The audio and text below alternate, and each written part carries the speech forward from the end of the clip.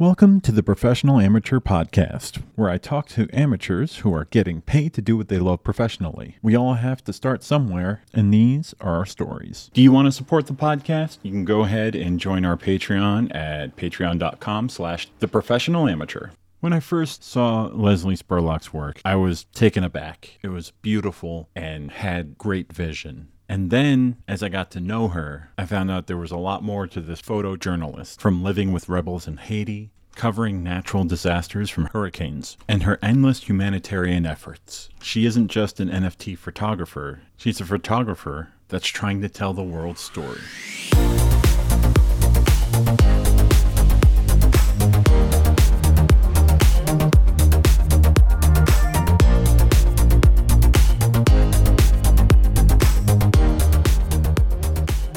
On today's episode of the Professional Amateur Podcast, I have an amazing photojournalist that I have met in the most interesting of places. Leslie Spurlock, could you please tell the world about yourself? Oh my gosh. Okay. I'll try and condense it. It is a long story. So I started out doing travel photography and sold for corporate art collections, like compact computers and stuff like that. And then I ended up taking off for a number of years because I had kids. And finally, at one point, I decided I wasn't getting any younger and I wanted to pursue my passion, which was photojournalism.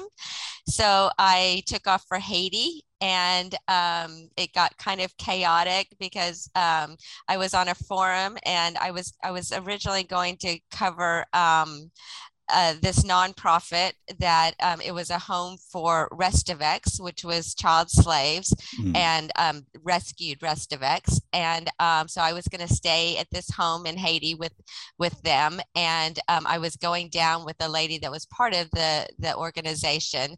And when I got on this forum, I saw that the lady that I was supposed to go with had been accused of fraud and hospitalized at a mental hospital. And so, and then the guy that I was supposed to stay with and do the story on in Haiti was arrested in Haiti for sexually abusing the kids. Oh my God.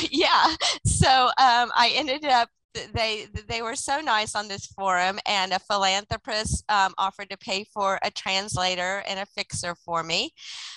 He was a translator, but he turned out to be a fantastic fixer for me later on when I went down. And this one guy who ran a nonprofit happened to be on my same flight and was staying at this new guest house that I was going to stay in. So I hooked up with him and did did a story on his nonprofit, and it was amazing. And then the next time I went back to Haiti, I was supposed to go with a girlfriend, and we were going to go just cover Carnival, and the uprising broke out. so I ended up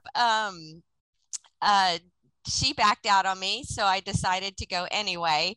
And I studied who the main rebels were and stuff like that. And so I ended up going down to Haiti. I went into rebel territory. I flagged down I saw some rebels going by, and I knew they were the key figures. So I told them, hey, I want to tell your story. So they ended up having a meeting with me, and I was the only journalist still allowed in at this point because the road was blocked off into rebel territory, and they would only allow journalists in for a certain amount of time, and then they had to leave.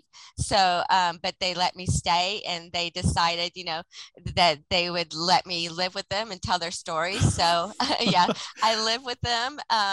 The president sent in 17 men to assassinate us at one point, and another time this was before this, I was actually I lived in the slums with them for a while. Then we moved to this hotel motel, and I was staying in the room with all these rebel men, and they turned on porn on the TV.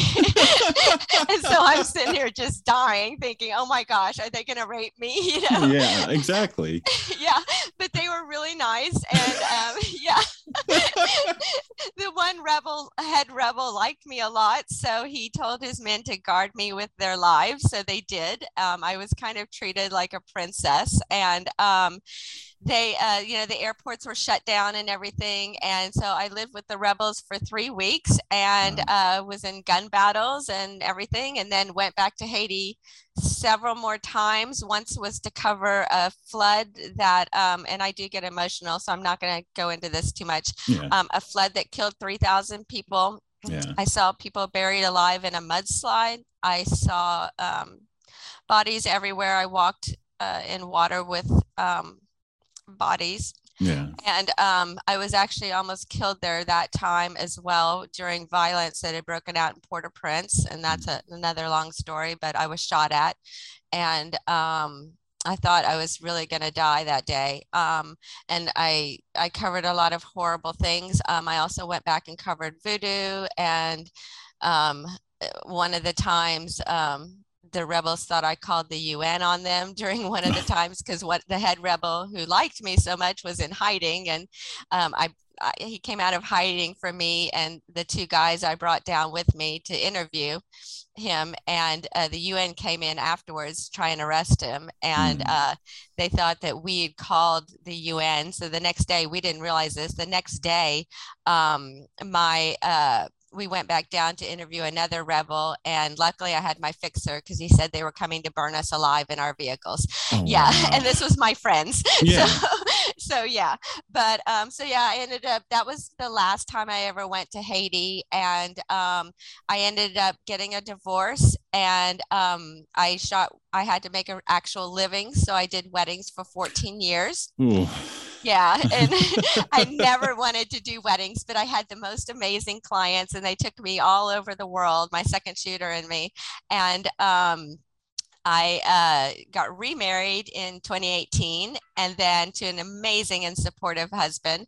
And I ended up quitting weddings January 1st, 2020, and which was great because good time to do that. Yeah, good time because COVID hit. Yep. Yeah, right afterwards. And so I ended up, we were staying home, and then I saw a huge movement happening after George Floyd was killed. And I told my husband, I said, we've got to go do this. We've got to go be a part of this and photograph this history in the making. And, so we drove from Texas to Minneapolis and covered, the first night, the night with the fires and stuff at the fifth precinct. And then we went on to cover 17 protests total across the nation, including Portland, where when the feds came in, was tear gas many times.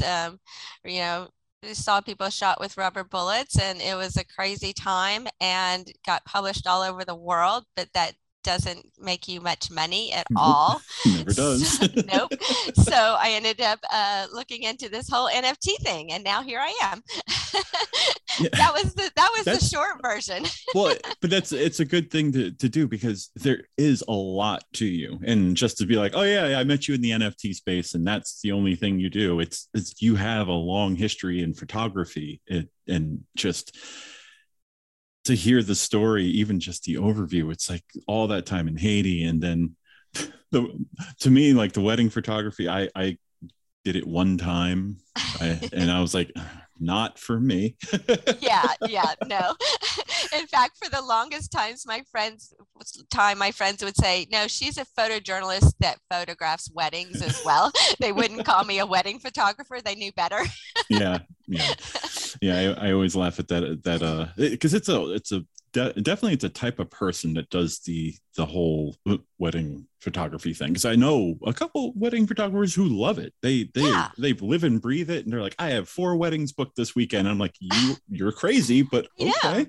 Yeah. And my friends, they just love it. And I'm like, I love my clients, they're amazing, but I do not love shooting weddings at all. No. And that kind of like makes me, when I go and look at your work, and I see that you do the parallel that I like to do when I do shoot with people, when I shoot events and things like that, is that candid shot is worth so much more than anything that you can stage. Yes. And when you capture that moment, it's beautiful. And I'm kind of I'm in awe, and I missed the opportunity to cover it here in Atlanta. And when the riots were happening, it's like it was one of the few times where I didn't listen to my gut. And I said, I should go. And my wife was just like, I mean, you can. It's getting pretty crazy though, because obviously it's a predominantly black city, so it's such a great melting pot. But when that happened, it got messy so fast here, and it broke my heart. It broke everyone's heart that lives down here. So but as a city, we all came together, and even the police here came together on a lot of the protesting that was going on. That's good. Yeah, we found out that because most of the protesters, half of them were law enforcement, because this is their city, and they did not like what happened. And they're like, it's not, a police issue is, it's a training issue. It's a million. You can go down the laundry list of all the issues that it is. And they even said, he's like, we would never want to be like that here. Wow. I mean, and it was great to see like sergeants and not just like, oh, he's been on the force for a year. Like people have been on the force for like 15, 20 years that were, marching. But it was a missed opportunity for me, just because it's something I knew I should have been covering, just for the sake of covering it, because it was history. Right. But for someone like you, for a photojournalist, because that's where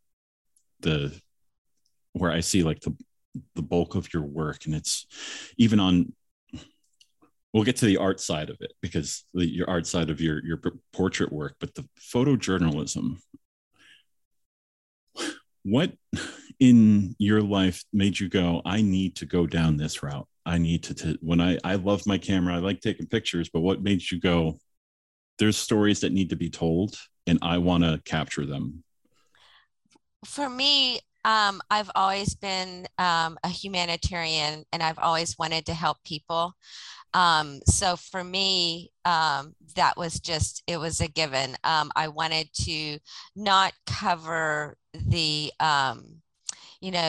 gun battles and stuff like that. I really wanted to cover the people that were affected by it all. And so that's why I got into it. And I haven't been to any other war zone areas yet. I did want to go to Ukraine. I've been wanting to go to Ukraine for the past 2 months, because I knew something was going to happen there. Yeah. But it's just, even when I go down to cover things, I hate to be that photojournalist that goes in, gets some pictures and heads home, and I can leave, Yeah. It always, especially like when I cover hurricanes and stuff like that, it always makes me sick because, my husband has a job and he goes with me to these places. And so we always have to get back. But I want to stay and even when I cover hurricanes, I like to stay amongst the people in the heart of it and feel what they're feeling, and I always bring donations and try and help however I can.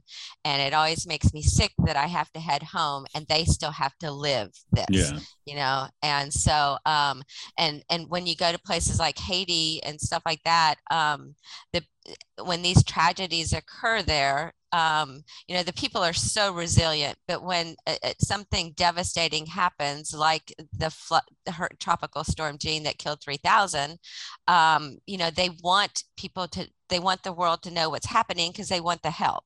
Yeah. And so it's different from covering, I did when I was starting out in school, I went out with a TV photojournalist, and we would go and cover traffic events and stuff like that, murder scenes. And I hated sticking the camera in these people's faces because there was no point in it. Yeah. I mean, granted, the news has to tell the news, but I didn't see any reason for me to cover these tragedies, because my photographing them was not going to help, I didn't think. No. So it's different in the US covering some things like that.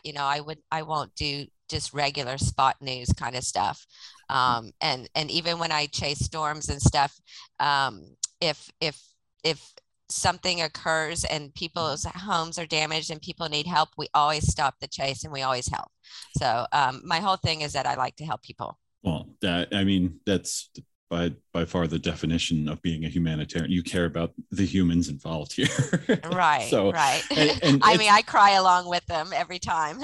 But it's beautiful when you're that empathetic with people. Like you can get their story because you feel their story. So it's really beautiful that you are that way, because we've all met them. There's people that are out there that are photographers. They might be photojournalists. They just might be whatever they're doing, and they have no soul. And it's really like they're just in it. Like, I need these shots so I can get money.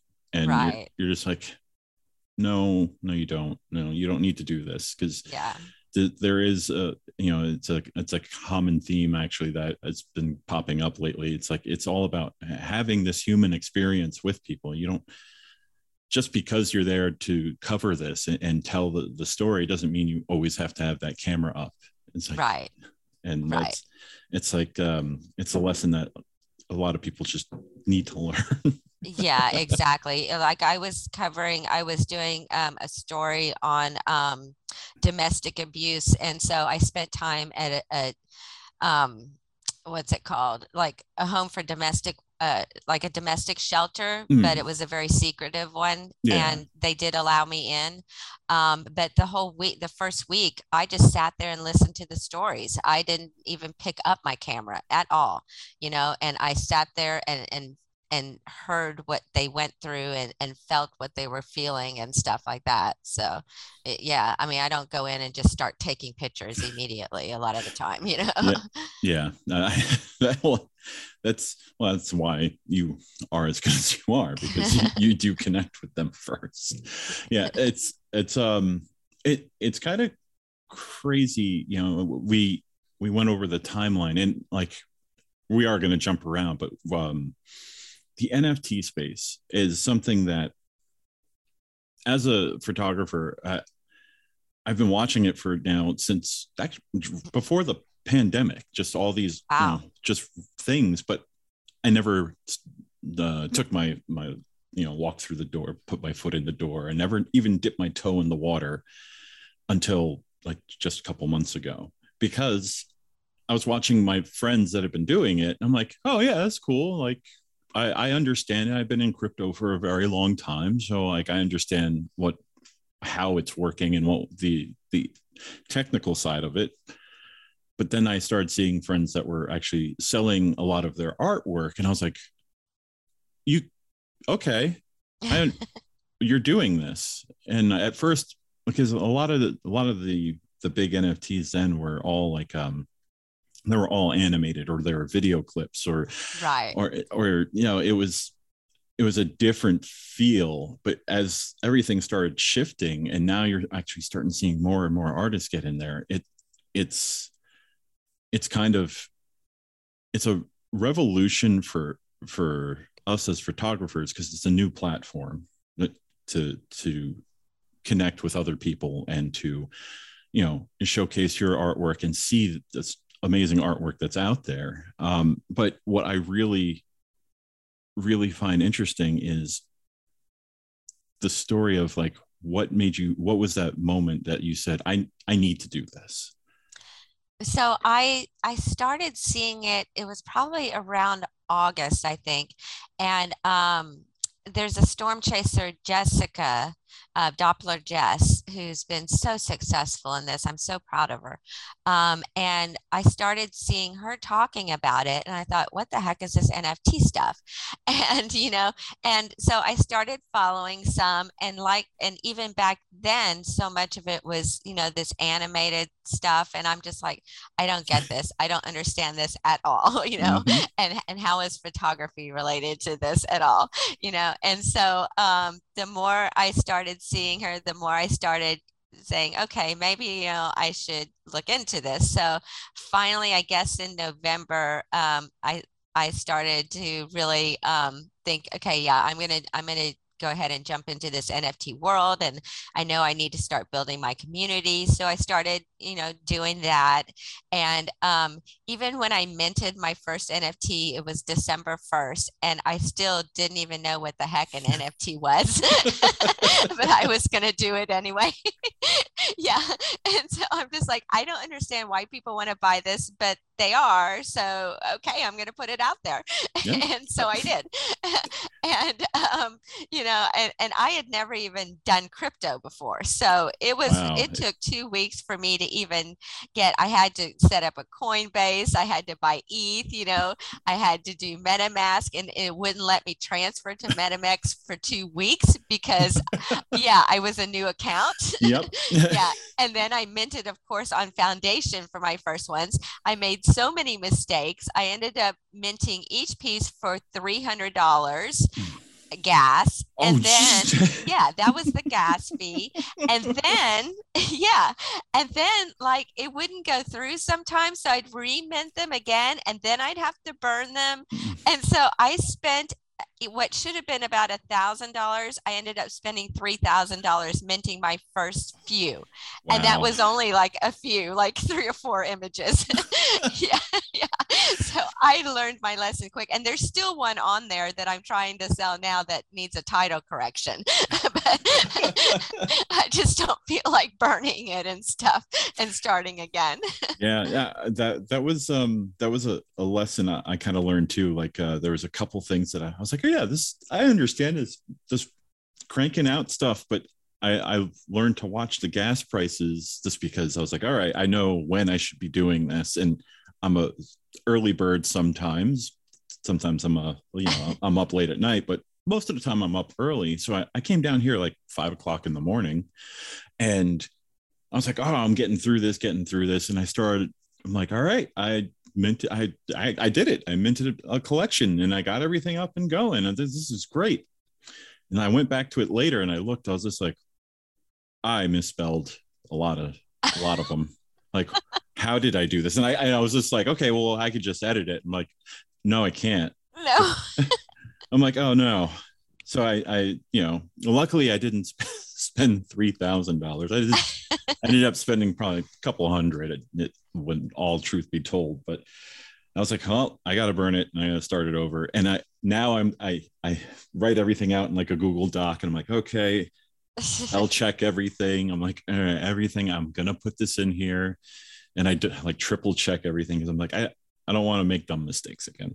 Right. Yeah, I know. I hear you there. And at the time, see, I didn't even know gas fluctuated that much. Like, I didn't know if I minted it in the morning time, the gas would be a lot cheaper. So I just thought, well, this is the price gas is right now. So Yeah. It's that price all day. So Well, especially then, then we're looking, that's when ETH was that high. Yeah, ETH was pretty high. So the gas fees were astronomical. Yeah. That's when ETH was worth $4,400, dollars. So. Yeah. So but now I've noticed lately, like, the gas fees have gone down considerably. Yeah. I just minted one on Foundation today, and it cost me a total minting and listing of like $24.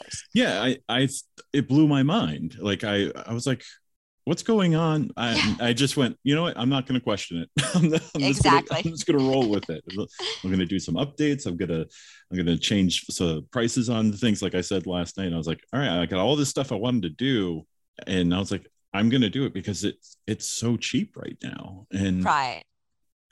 I'll take it when I can get it. Exactly. But in the NFT space, it is daunting when you don't know anything really. Yeah. So when you first started, like what was your first step? Everyone, like you said, everyone needs to like start a community. It's a good thing to really start networking basically with other people in the space. But when you first started, like, where did you go from like, all right, I've minted my first piece to I've sold my first piece? Like, where was the trajectory that you went? Like, were you big in Twitter? Did you try paid advertisement? Which I did all of that, yeah. actually. Yeah. So I minted my first one and minted actually several different ones at the beginning of December. And I thought, oh, everybody seems to be liking this. I've already developed somewhat of a community.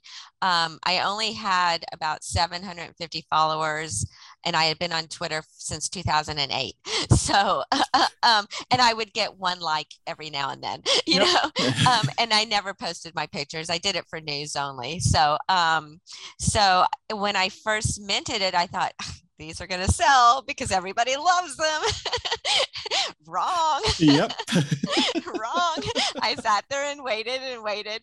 And luckily, I met some great people in this space. And so we formed group chats and stuff like that. And then also I got in with some of the storm photographers as well, storm chasers. And so that all helped. But yeah, I mean, I was like 3 weeks in and I didn't sell my first one until I think it was December 29th. And I ended up selling 3, I think, between the 29th and the 1st of January. So it came in a big spurt like that. And but what was I gonna say? I did try the paid tweet thing. I tried it on a couple of different ones. One guy who had 1 million followers or something crazy like that. And so I thought, oh, this is going to be great, and when he first did the retweet, the tweet and stuff, all of a sudden, I got 300 and something likes like within the first 5 minutes. Well, I think they were all just, his bots Yep. and stuff. Yeah. And so that got me nowhere. But the first one that I did a paid one on, it was NFT something. And they're actually really nice. And they really did try to get me some sales. And the tweet that they did of my stuff, I did it twice with them. The tweets got the highest they've ever gotten as far as likes and retweets goes. So I did, accomplish something for them and me. But they were just shocked I didn't get any sales. But they actually really took their time and they were very interested in promoting me. But those were the last two that I ever did like that, because I realized, I'm going to do better just on my own and with my community. So yeah. But and then after those first 3, then you wait a few more weeks and then a few more weeks. So yeah. And it's I say it to a lot of the people that I've met in space, and I love promoting people. I love just like when people post their art and some of the shots they get, and some of the just the beautiful, if anything from abstract to portraits and landscape photography that just blows my mind. I'm always quick to be like, oh yeah, I need to retweet this. People need to see this. And I think what a lot of people don't seem to recognize is that this is by far more exposure than most photographers have ever had. I've had cameras for most of my life, but it was a hobby for 25 years, and then it became a profession. We're looking about 8-9 years ago. I've never had the exposure. Even if I haven't made a sale yet, I haven't been focused on I need to sell these now. I'm focused on becoming part of this community. Right. And it feels so different than anything I've ever done. because I need to either create or find a community that does the type of photography I'm into, which is mostly like macro and time-lapse photography. So it's like long exposure photography rather. So like those are my like little niche areas that I love sitting in, but a lot of people love the stuff, and that's great. And That's awesome. And they like looking at it, and that's all I really want. I want eyes on my work. Right. That's Exactly. the creator in all of us, no matter what path we take. That's kind of what we're looking for. We're like, hey, recognition, this is great. You see my stuff and you said it, hey, it's good. Right, exactly. But what that kind of brings me to is when you start building these communities, like how can you start weeding out the ones that they're not in it for the right reasons? And it's tough because there seems to be a lot of different people that are getting into the NFT space, and that's great because there are different facets in NFTs and there's a lot of weird NFT like categories that I'm just like, I'm never going to touch them. But in the art realm, like I don't understand collectibles that much, even though I do. Like I understand things like utility and collectibles, but it doesn't ignite anything in me. I'm like, yeah, okay, but I want art. Right. So when you're creating these communities, how do you know? Because there's always going to be a few people that are in there for the wrong reasons. And how can you tell them? And then this is kind of like a question that I'm also trying to get advice for. How can you tell them gently that you need to either pivot on what you're doing, or you need to find something else in this community? Because it seems really hard, but I've run into a few people that I'm trying to find a way to break it to them easy. And it's nothing about like their skill or anything like that. Anyone that takes a photo to capture something I love it. But the ones that are just taking their phones and just, clicking things and making NFTs, just don't do that. Well, and I think in the long run, they'll get weeded out because of that. And I think it'll just happen. I don't really have too many that are in my community or that I follow that are like that. Most of the ones that I follow are good. And even when someone is not what I think ready yet to be minting their stuff, I've always been one that sees the positive in things. So I still, encourage people and stuff like that. And it's probably also a fault of mine because I hate to say anything bad, to people. And I will tell people, if they're doing something that they need to, like, because I get people asking me all the time, how do I get seen? I haven't sold an NFT in so long. And so I will give them advice and stuff like that. And I'll tell them if, they're not being supportive, I'll tell them, I said, you are only posting your work and you need to start being supportive of others and stuff like that.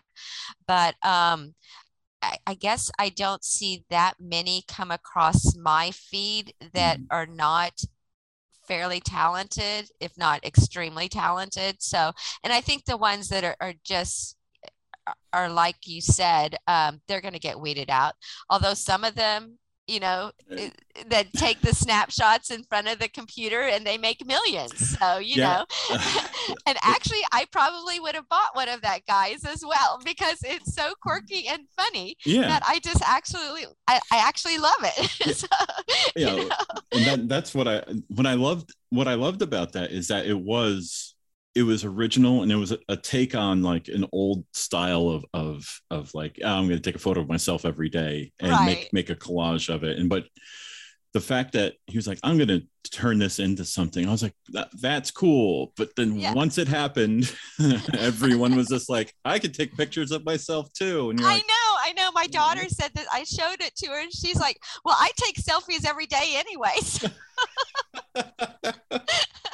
Yep. I'm like, it's not quite the same, and I don't think it'll have quite the same impact, but you never know. Yeah, no, it's true. But I always see in a lot of communities, and I think that's my problem. So I'm on a lot of Discord communities because I've been on Discord for 6-7 years now in the gaming world, and like Twitch streaming and all that stuff. And I've been out of that world for a while now, but I still use it to chat with people. And I'm like, oh, all these people have Discords, and I start hopping in them, and I love seeing these different communities. And I think that's my problem is like I can't find a home, and I can't create a home, because the home that I create, I'm like, I want everyone here because that's how I am. Yeah. Like, I love all different types of art. I love all different types of photography. I love all different types of music. Like there's a million things. Yeah.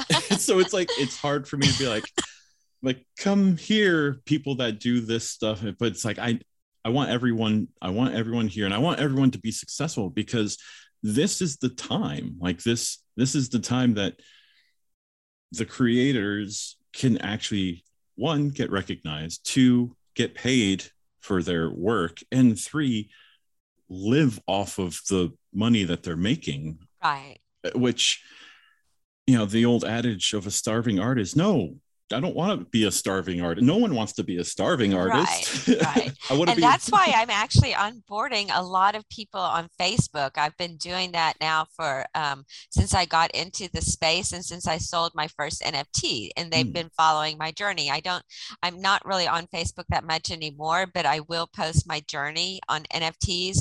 And, I haven't had any negative responses, which is pretty amazing for Facebook. Yeah. And and so everybody, in fact, I have a Zoom call in about a week with someone that I'm going to help her, set up her MetaMask and first mint her first piece. And so so they are all, so many people message me and respond to me, and they're so interested in getting involved in this. So, I'm trying to help in that way, get more people involved. So, because they've been seeing my journey, and they've been seeing, that I'm selling this, I'm selling that, and stuff. And it's pretty cool. Well, yeah. And it's inspiring too, because it shows that, you put in the work and you're going to get results. It's the same thing with everything in life, but a lot of people just think, well, it's on the internet, so this must happen. I'm like, it doesn't just happen. Right. And I've warned them of that. I've told them, I'm like, it is not easy. I work at this all day long. It used to be all day and night. Now I'm trying to take my evenings off, for myself and my husband. So, and my kids, if they're home. But yeah, I tell them ahead of time, I'm like, don't go into this thinking you're just going to, start making money right away, because it's not going to happen. That's few and far between. There are some people that are known that will make money right away, but most of them, you have to work for it. Yeah. So. And, I always tell people too, and like, I had this idea, and I still have the idea, and it's going to come to fruition eventually once I figure out the moving parts. But, I talked about, I've talked about so many times, but with my pug, which it sounds so silly, but my pug is really popular on Instagram. Well, my pugs now, because we adopted a second one a couple of years ago. So they have a huge following, and people love them to death. And, anytime that we would make merch or anything, they'd buy it up really fast. So my idea is my pug Philomena, she's disabled. She has a spinal injury from when she was a little puppy. But we had through a whole bunch of hard work and a lot of asking around and a lot of physical therapy, we found out about a company that does prosthetics for dogs, like custom. You bring your dog there, they'll cast them. It's such a beautiful thing that they do. And the reason why I say that is because when we got the first brace, the first actual brace that worked for her, she became like a puppy again. She like was Aw. running around and having a great time because, she could use her front paw. Like that was the biggest problem. It's like her front paw was like, just kind of like curled up because of the Right. nerve damage. So it was mind blowing. So the whole idea is if I can tap into her community, because she has like 84,000 followers on Instagram. Wow. Yeah. So I need to take lessons. yeah. Well, that's the funny thing is I've talked to a lot of people. They're like, well, how do you do that? I'm like, one, have a cute pug. That was a big chunk of it. She was getting popular before her accident. So it was like, but I was like, oh, you stay consistent, you do this stuff. I'm like, not just have content that people want to look at. Right. And what I constantly find is her community is so diverse and it's all over the world. There has to be, out of 84,000 people, there has to be a few people in there that are in the NFT space. Right. Yeah, you would think. So the whole idea is creating it. And I know charity NFTs are generally just frowned upon and people don't like it. I don't know why. I've talked to so many people. I don't know, maybe they're just snobs. I don't know. Wow. But the whole idea is to take I have 6 years of photos, like high quality portraits that I've done of her. Some of them are iconic that people love. And I was like, well, I could actually put these up in different collections of each year of 2016 when she was a puppy and take all the proceeds of anything that sells and actually put it towards a fund to help other people that might have a disabled dog, because getting a prosthetic for your dog is not cheap. I mean, right. I would imagine. And most of the time, especially if it's a younger dog, like your dog's going to grow and they're going to need a new prosthesis eventually. So the whole idea is to set up this fund to help people get that first one, because it is a life changer. It changes the entire quality of life of a dog. And right. And I keep kicking it around and I keep wanting to do it. And then I've been trying to learn to not listen to the negative. But man, I get really bummed out when I hear people's stories of like, yeah, I was setting up.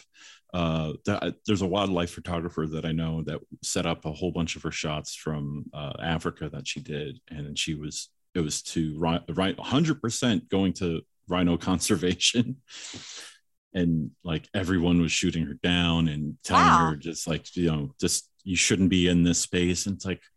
Why? That's crazy. I haven't run across that. I guess I follow the right people that actually care. Yeah. I think that's probably it. Yeah. And I mean, I buy, in fact, this one person I'm going to buy from him, not only because I like his image, but because he donates. He's a surgeon, a cancer doctor, and he gives free cancer treatment to people. And he funds that with, some NFTs and stuff like that. That's part of the way he funds things, and he gives back constantly. So that is the reason I'm going to buy from him. And I happen to like his photo on top of that.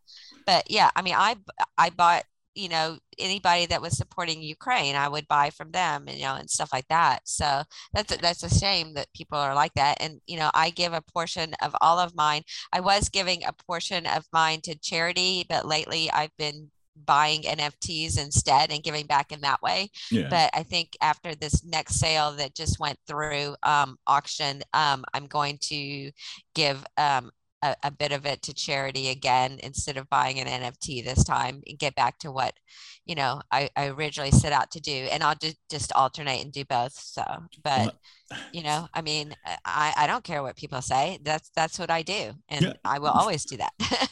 Now that's what I wanted to hear, because and when she hears this, because I know she's going to listen, she's going to go, okay, I just need to stop listening to them. Yeah.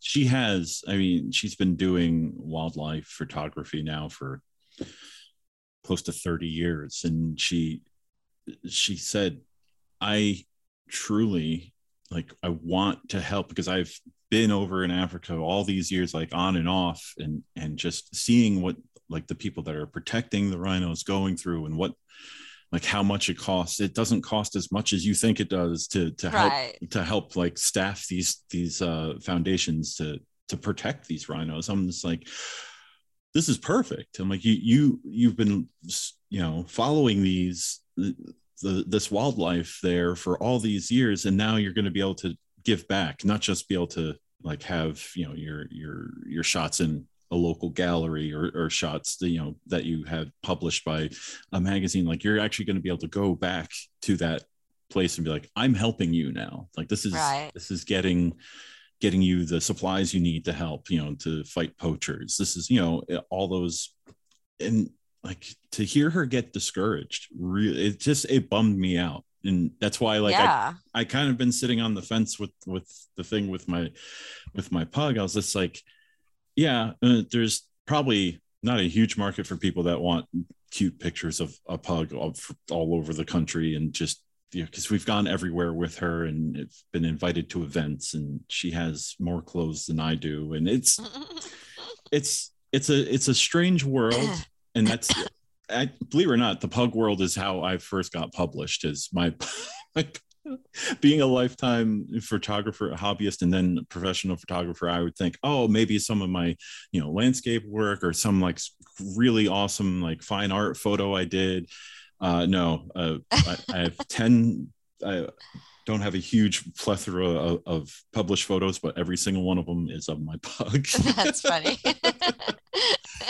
Yeah, I really do. I think that while maybe the market for the pug the pug community might not be there, or maybe it is, and I just don't know, because I haven't tried yet.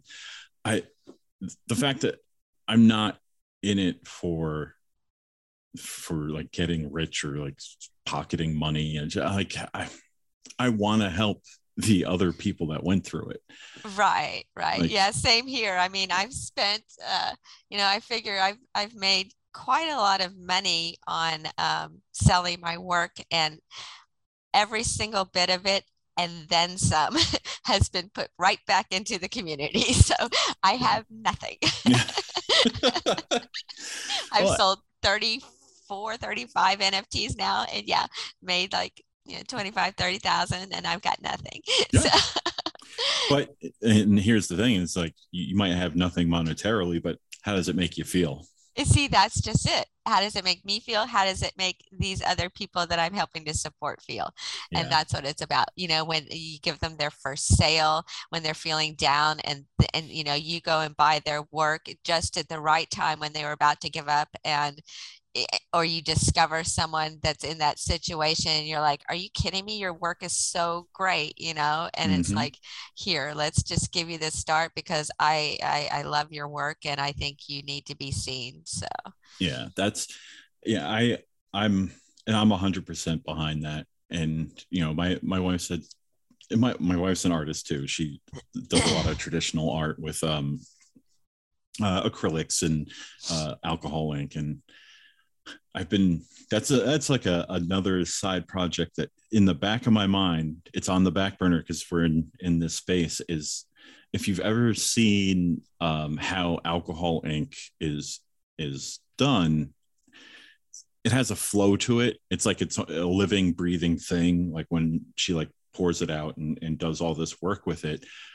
But it's so mesmerizing. Like, the first thing I thought of, I'm like, this is something that could be like a video type NFT, right, that I could have looping. Like, this is, people would probably love that, because it is so different. It's never the same, and it's not computer generated. And that's the big thing. Right.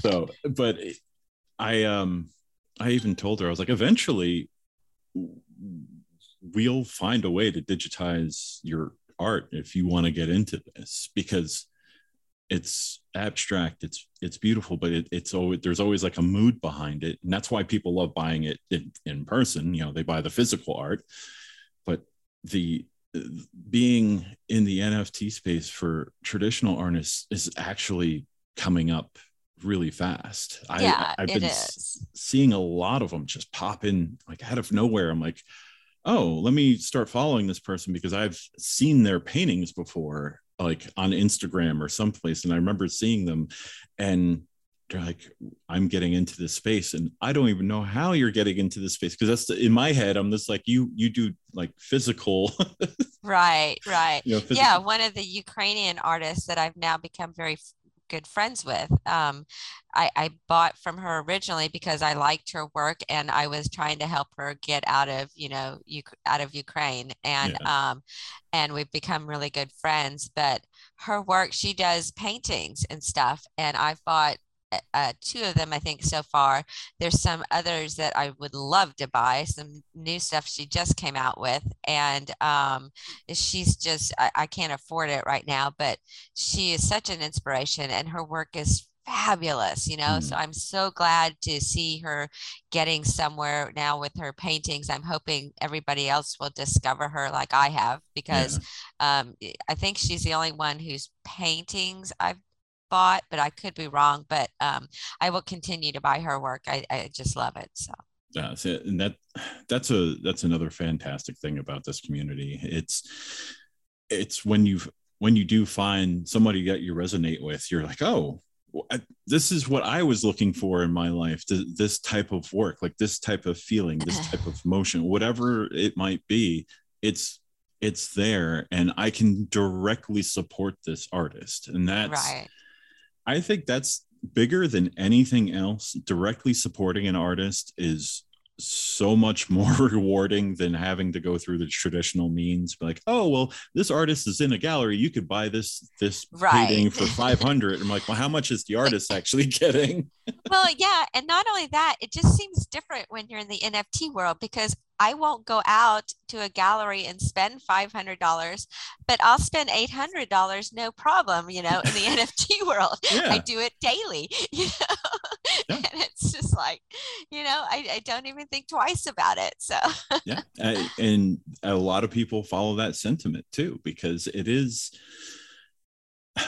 there is something about it. And for the people that are listening that are just fascinated by this and have no idea, there's a feeling you get being in the NFT world of knowing that you are at the beginning of the change of how everything's done for everything, actually, just everything right, in general. Like, right. this is what the future is going to become. Like, if you don't want to understand this space, maybe you just don't want to, you should learn about it, because before you know it, this is going to be the way that everyone is going to be doing business.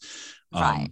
And it's not just to collect art and sell art. There is a multitude of different applications that this space holds. So there's this feeling that you are at the forefront of, like, okay, this is the new movement. This is going to be in 5 years, 10 years. This is going to be the thing that everyone's going to be like, oh yeah, great. Like, I can do this. And like, this is, you go to the store and you don't even think, you just have a physical wallet and then just pulls directly from it. And then that's it. I just have a feeling that being where we are right now is, we're literally at the edge, just looking over this valley of like just nothing but good fortune. It's Yeah. it Well, feels and not good. only that, just for example, in the Ukraine, what happened in Ukraine and is happening right now, so many of them weren't able to use their credit cards and stuff Yeah. like that or get cash out, but they had their crypto Yep. and they were able to use that, so Yeah. yeah, I mean, it's the wave of the future. So you Yeah. can either get in now or get left behind. It's up to you, and I choose not to be left behind. So. Yeah. I am the same way, and I've learned a lot of hard lessons in crypto over the years. Like I said, I've been in crypto for a while. I am not a crypto billionaire or anything. I should be, but I am not. And it all came to, like, at the time, Like I think it was 25 Bitcoin in 2008. 25 Bitcoin was like $100 back then. It was worth nothing. And it was a very small, tiny community that used it. And I used it to like, I bought some plugins for Photoshop. And I remember I like something that somebody made, and I was like, oh, cool. Yeah, I'll spend it, blah, blah, blah. And I had like 0.7 left. And then I remember the Silk Road was like the big black market back then. And then it got taken down. And then all of a sudden the price of Bitcoin jumped up to like $600. Oh, wow. And I was like, oh, crap. Okay. I was like, well, I still have 0.7. That's fine. And then there was like a charity thing. And I was like, oh, they take Bitcoin. And I gave it to him. I was like, that's cool. And then a year later, there you go. Bitcoin just started going up and up and up and up. And I was like, I understand that and the lesson I learned was I used it for what it was worth at the time. I didn't know it was going to be worth 40,000, 20,000, 50,000. I didn't know that, and that's okay. And I've made my peace with it. Right. But it was a lesson to learn. Right. And I've always been in it, just like, all right, I still have like just some Litecoin here, some like Dogecoin from forever ago, like a whole bunch of different coins, just a whole bunch of different crypto that it's just sitting there. And I'm just like, I'm holding on to it unless I find something that I'm like, all right, I need to get it and they take this coin, but I'm holding on to it just because it's like, just in case. Yeah. Just in case. Good idea. I learned this lesson that like, you never know, tomorrow something might explode in the crypto market and you're like, oh, that 20 coins that I had of whatever coin that was worth like 0.000 cents is now worth like $5. And you're like, okay, now it's time to celebrate.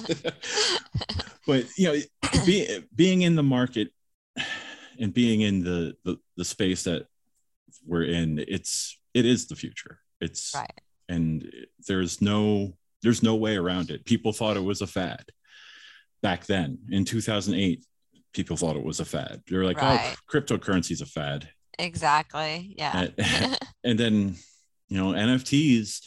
I remember it was 2019 and somebody was talking about it. And I intently listened to it because I was like, all right, this is something and it's using the blockchain technology. Like, lay it out for me. Just really lay it out for me. Let me understand what you're talking about. And I was like, this is going to become commonplace. I don't know when, but it's going to become commonplace. And then once, I've been following Beeple forever because I always used to love his one a day, either drawings or animations that he would do. And when he sold his collection, I was like, uh-oh, this is going to be the tipping point because people are going to see that he made millions on his collection. Right. And they're going to all jump in. And it's happened. And then I would say in the last year alone, watching everything go crazy, it makes me happy to be a part of the community, but it also makes me feel like, okay, I know where the world's going when it comes to this stuff. And I feel quote unquote safe here. Like this is where my art can live. This is where I can do commerce. And I don't have to be terrified that something horrible is going to happen. Like maybe the banks will run out of money or, just stupid stuff like that. Right. So I honestly, like, I tell all my artist friends, all my photographer friends, all my friends that I care about, like they need to learn and they need to get in on it, because if they don't, they are going to get left behind. And I don't want that. I tried explaining to my mother, she's in her late 70s, and she's like, oh, I heard about that on the news. I was like, yeah. She's like, so what are you doing? I was like, and I laid out the technical, which normally she's like kind of follows a lot of the technical stuff over the years. She always did, and she's like, oh, I'm lost. I was like, I sell my photos online. And she's like, oh, I understand that. I'm like, that's close enough. I'll just leave it at that. Like, if she needs help with it, I'll set everything up with her, but she doesn't need to worry about it right now. So I always ask this, now that we're in this space and people know who you are and they, people are buying your work, where do you see yourself going in the future? Well, that's a good question. At least with this, I think it's nice because I can do the type of photography that I want to do, that I've always wanted to do, and I can maybe make some money doing it, which is wonderful. So I don't have to work for clients anymore. But eventually I'd like to start a nonprofit. So I'm hoping this will help with that. We'll see. But I'm just glad that I'm able to actually just relax and do the kind of shooting that I want to do and experiment and have fun and, enjoy photography again and not have to work for clients. So, I mean, I love my clients, don't get me wrong, but, I've never been one that enjoyed, doing that type of work. So, see, that's the sentiment that I talked to another photographer friend, actually a couple episodes ago. He's also in the pug community. So, but we're like parallel, that a lot of people knew us for the work that we did with our pugs. And I was like, but that's not what we do as photographers. That's just happens to be one of the things we're known for. And then he's like, it's okay to take a step back. And that's what I've been doing in the last year. It's like, I haven't been actively pursuing clients, and once in a while somebody will reach out to get a shoot done. But I wanted to make photography for me again. I wanted to go out in the middle of the night with my tripod and my remote trigger and do my long exposure shots of things that I found interesting. I wanted to do my macro photography that takes the most mundane stuff around the house and makes it visually appealing and makes you look at things differently. Like, I wanted to do that. And now I'm back doing that. Yeah, exactly. I mean, I wanted to feel the passion again, which I had lost. So.